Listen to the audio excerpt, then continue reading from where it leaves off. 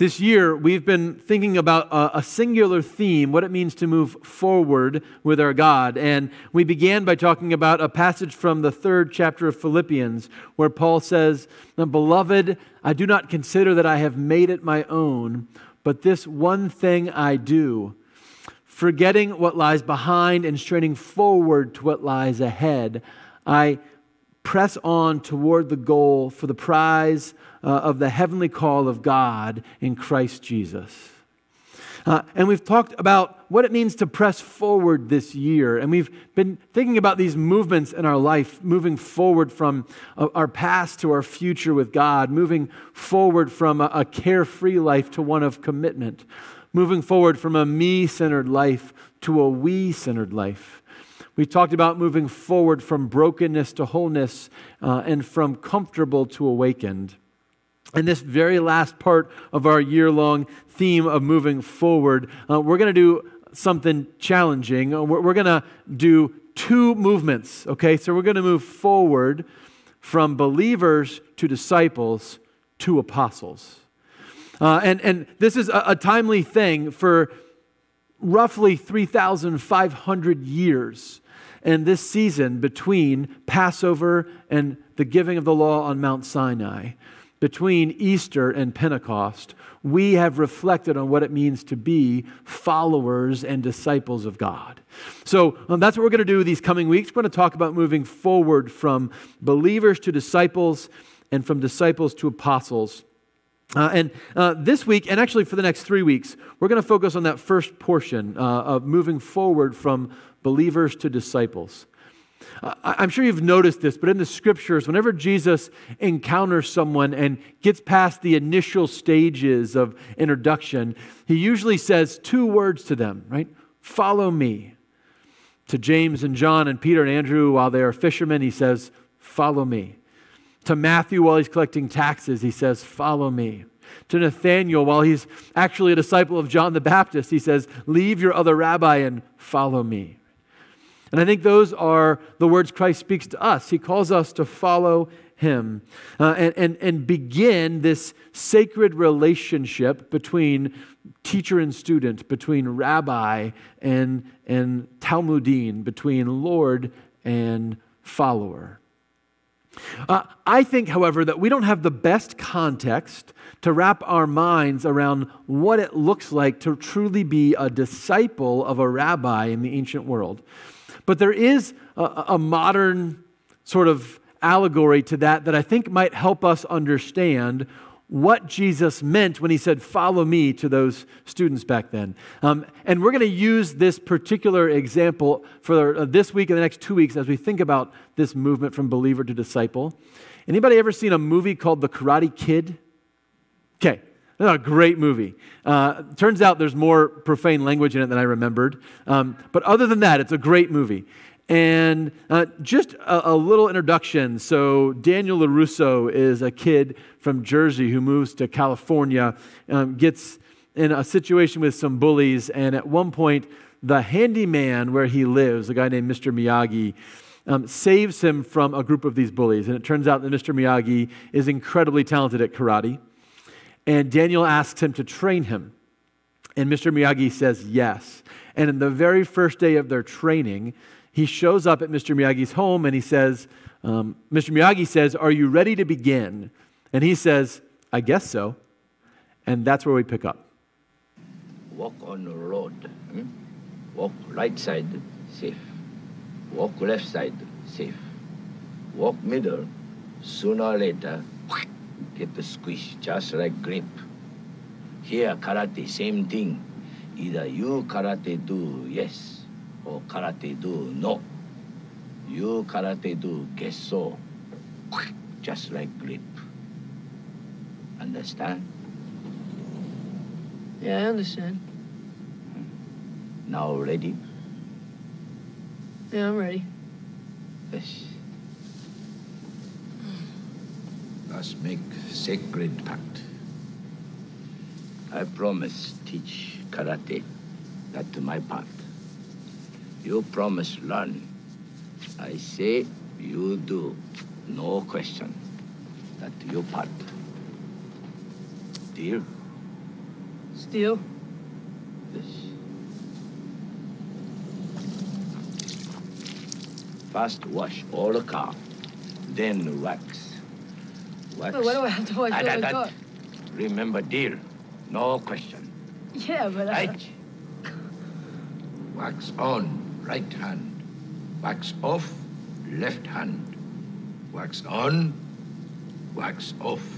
Breathe in through nose, out the mouth.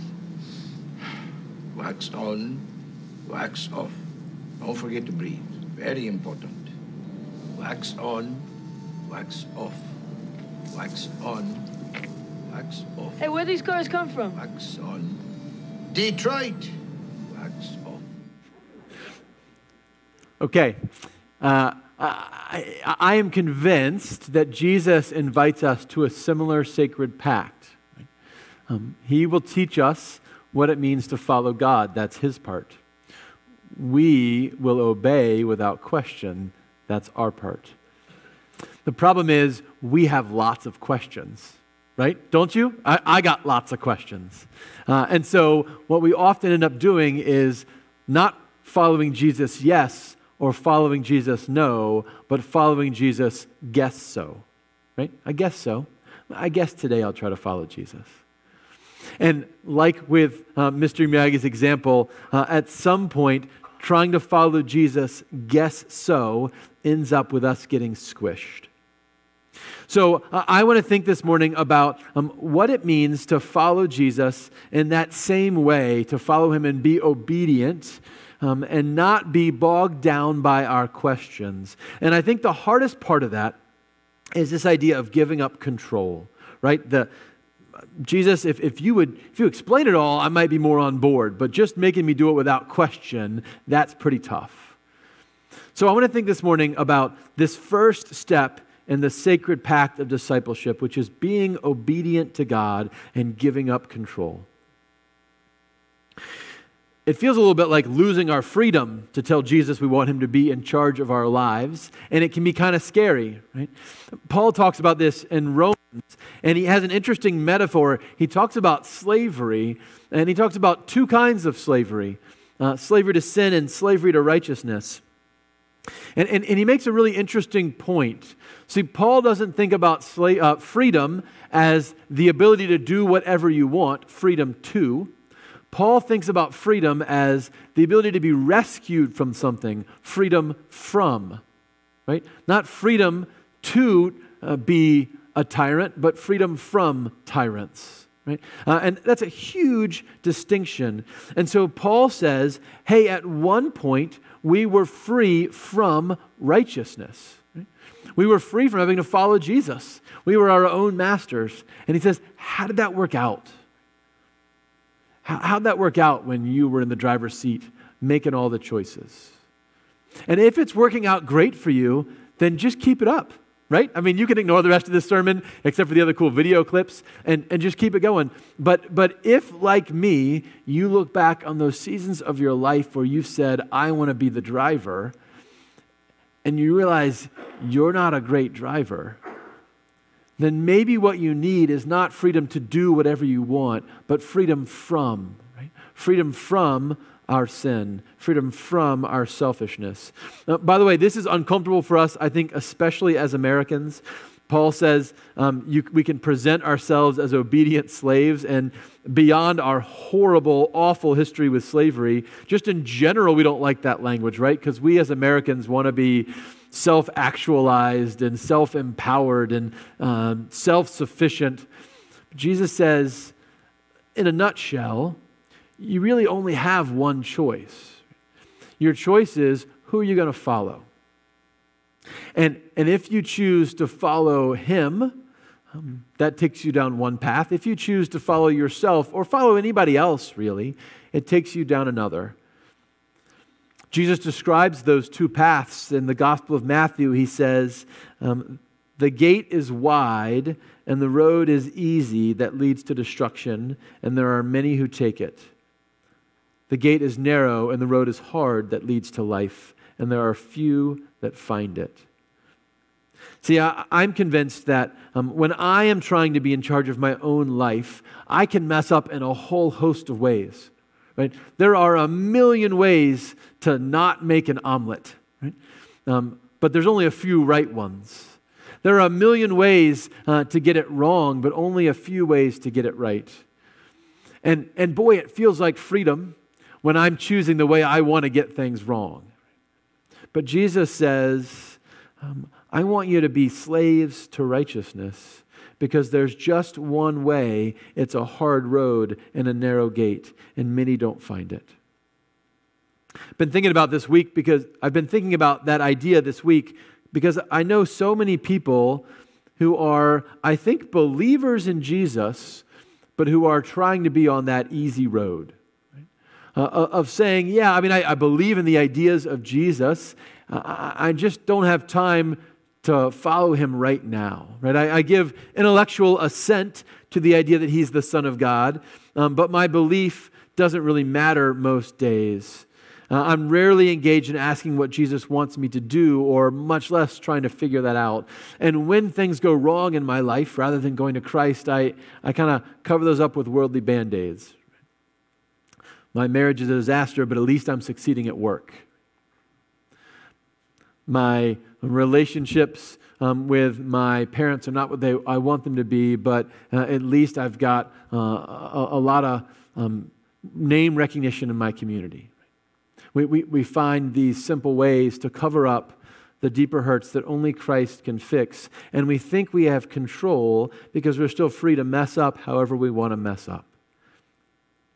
So I wonder for you today if you are trying to be free to or free from. And what might it mean for you to say, Jesus, I'm going to stop trying to be free from you, and I want to be free from everything else. I want to commit to obeying you without question. Obeying Jesus without question, by the way, is really hard, not just because we love that sense of control, but because we like to know where we're going, right? We like to have some sense of what's next in our life, and it is really scary to say, Jesus, I'm going to do what you tell me to do, without any sense of where that's going to take me. And the challenge of a disciple is we don't get to know.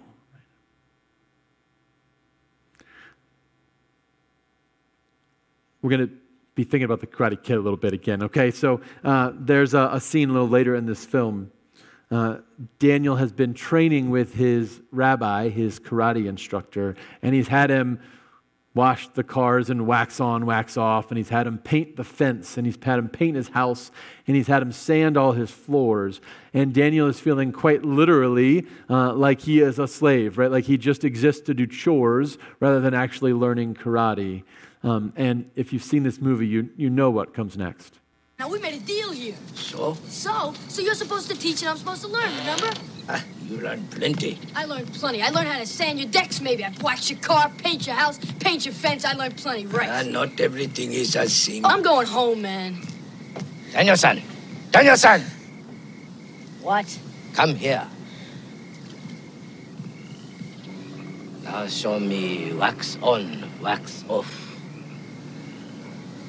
Aye.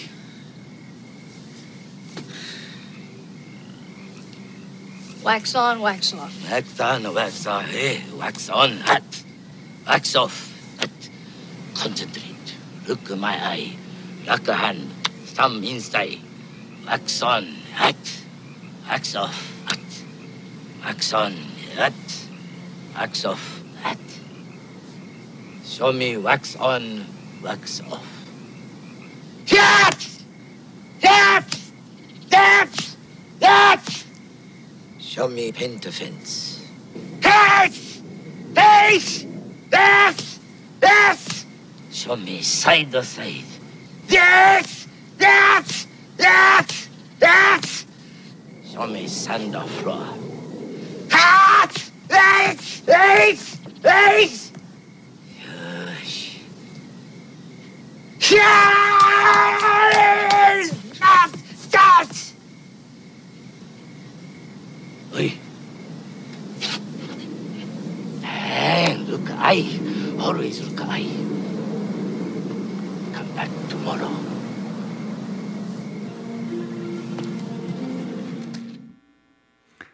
and think about all the stuff Jesus challenges us to do that we don't get. Right? Jesus, I don't understand why sex is limited to marriage, because nobody else in our culture is doing that, and it seems weird and antiquated and outdated, and I don't think that makes sense anymore. Why do I have to do that?